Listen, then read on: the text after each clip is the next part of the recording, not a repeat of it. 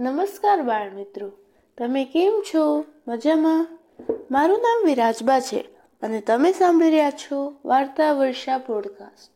તો આજે હું તમને વિષ્ણુજીના 10 અવતારનો બીજો અવતાર કૂર્મ અવતારની કથા કહીશ.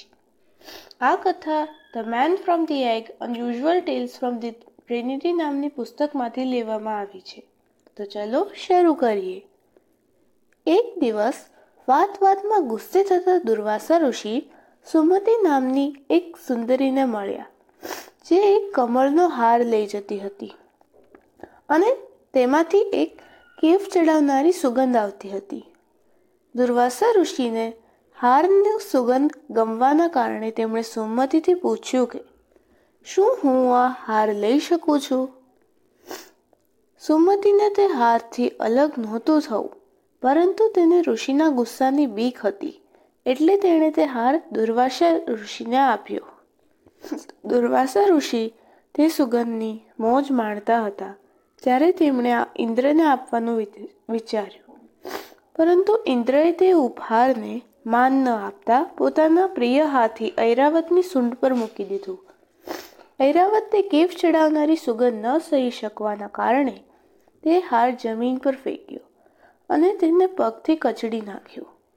એટલે દુર્વાસા ઋષિ ગુસ્સે થઈને ઇન્દ્રને શાપ આપ્યો કે હું તને અને તારી પ્રજાને શાપ આપું છું કે તમે બધા પોતાની શક્તિ ખોઈ નાખશો. આવું કહી દુર્વાસા ઋષિ ચાલ્યા ગયા. થોડા સમયમાં દેવો અસુરો સામેના યુદ્ધો હારવા લાગ્યા. તે સમયે અસુરોનો રાજા પ્રહલાદનો પૌત્ર બલિ હતો. છેવટે દેવો વિષ્ણુ પાસે ગયા. તમારે કુનેહથી કામ લેવાની શીખવાની જરૂર છે, વિષ્ણુજીએ કહ્યું. દરિયાના તળિયે અમૃતનું એક કુંભ છે. દરિયાને વલોવો અને કુંભ તમારું છે. એક ટીપું તમને અમર બનાવવા માટે ઘણું છે, પરંતુ ચેતતા રહેજો કે બલિને પણ તેના અસ્તિત્વની ખબર છે અને ફક્ત દેવો અને અસુરોની મળેલી શક્તિથી જ દરિયો વલોવી શકાય છે. હવે આ તમારી ઉપર છે કે આને કેવી રીતે સંભવ બનાવવો, અને હું ચોક્કસ તમારી મદદ કરવા ત્યાં હોઈશ. ઉપાયથી ખુશ થઈને ઇન્દ્ર બલિને મળ્યો અને બંને બાજુઓને આ કામમાં જોડાય તે માટે સંમત કર્યો. પર્વત મંદારાને વલોવવા માટેના લાકડા તરીકે અને વાસુકી નાગને દોરી તરીકે વાપરતા સમુદ્ર મંથન શરૂ થયું.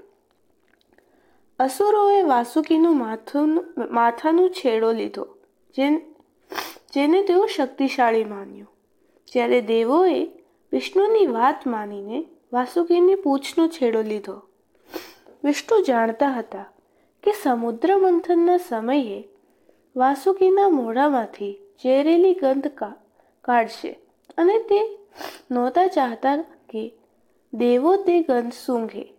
તેમને ખબર હતી કે અસુરોને આ ગંધથી કશું નહીં થાય. થોડા સમયમાં બાદ પર્વત ડૂબવા માંડ્યો, એટલે વિષ્ણુજીએ તરત જ કાચબો એટલે કૂર્મ અવતાર લઈ પર્વતને પોતાની પીઠ પર ઉચકી લીધો. સમુદ્ર મંથન શરૂ રહ્યું. મંથને ઘણી બધી અલગ અલગ વસ્તુઓ કાઢી. પહેલા હતા લક્ષ્મી, ધનની દેવી. જ્યારે તેમણે વિષ્ણુજીને તેમના સાચા રૂપમાં જોયા ત્યારે તેમણે તેમને પતિ તરીકે સ્વીકાર્યા. બીજું હતું કસ્તુભા, દુનિયાનું સૌથી કિંમતી રત્ન, જે વિષ્ણુજીએ લીધું. પછી આવ્યું પારિજાત, જે ઇન્દ્રએ પોતાના શાહી બગીચામાં લગાવ્યો. અસુરોએ આ વસ્તુ પર ધ્યાન ન આપીને ફક્ત અમૃત લેવામાં ધ્યાન આપ્યું. પણ હજી ઘણું આવવાનું હતું. પછી આવ્યા ચંદ્ર, જે શિવજીના મસ્તક પર બિરાજ્યા. ચંદ્ર પછી આવ્યું જીવલેણ ઝેર હળાહળ. આનાથી બધા ડર્યા. જો આ ઝેરનું એક પણ ટીપું પૃથ્વી પર પડ્યું તો આખી પૃથ્વી બળીને ખાખ થઈ જશે. જ્યારે કોઈએ પણ આ ઝેર સંભાળવાની ફરજ ન લીધી ત્યારે શિવજીએ ઝેર પી ગયા. એટલે પાર્વતી દેવીએ તેમનું ગળું પકડી લીધું અને ઝેરના કારણે તેમનું ગળું નીળું થઈ ગયું. પછી આવ્યા અશ્વિની કુમારો, તેઓ દેવલોક ગયા. પછી આવી કામધેનુ, ઈચ્છા પૂરી કરી શકવાવાળી ગાય, જે વિષ્ણુજીએ પોતાના માટે તપ કરતા ઋષિઓને આપી. પછી આવ્યો 5 સૂંઢવાળો સફેદ હાથી ઐરાવત, જે ઇન્દ્રનું વાહન બન્યું.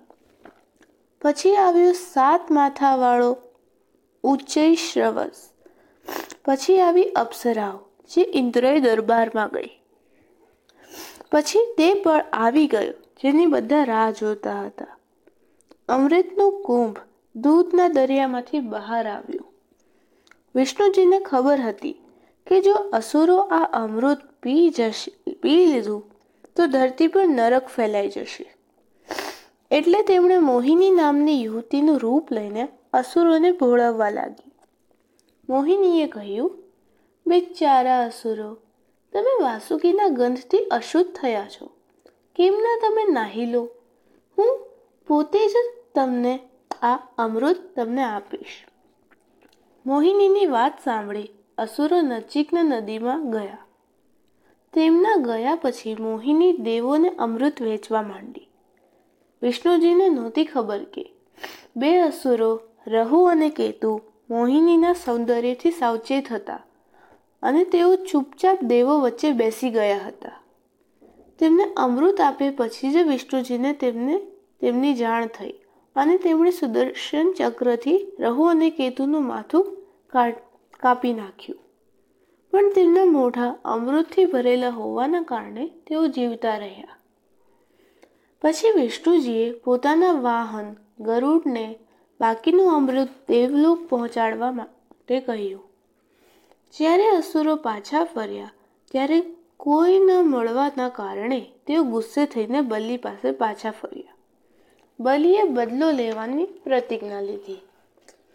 તો બાળમિત્રો, તમને મારી આ વાર્તા ગમી હોય તો મારા પોડકાસ્ટ વાર્તા વર્ષાને સબસ્ક્રાઇબ જરૂર કરજો. તમે આ વાર્તા તમારા પરિવારજનોને પણ સંભળાવજો અને બાળ વાર્તા અને આ જૂની ગ્રંથોની કથાઓને જીવિત રાખજો. ચાલો, આવજો.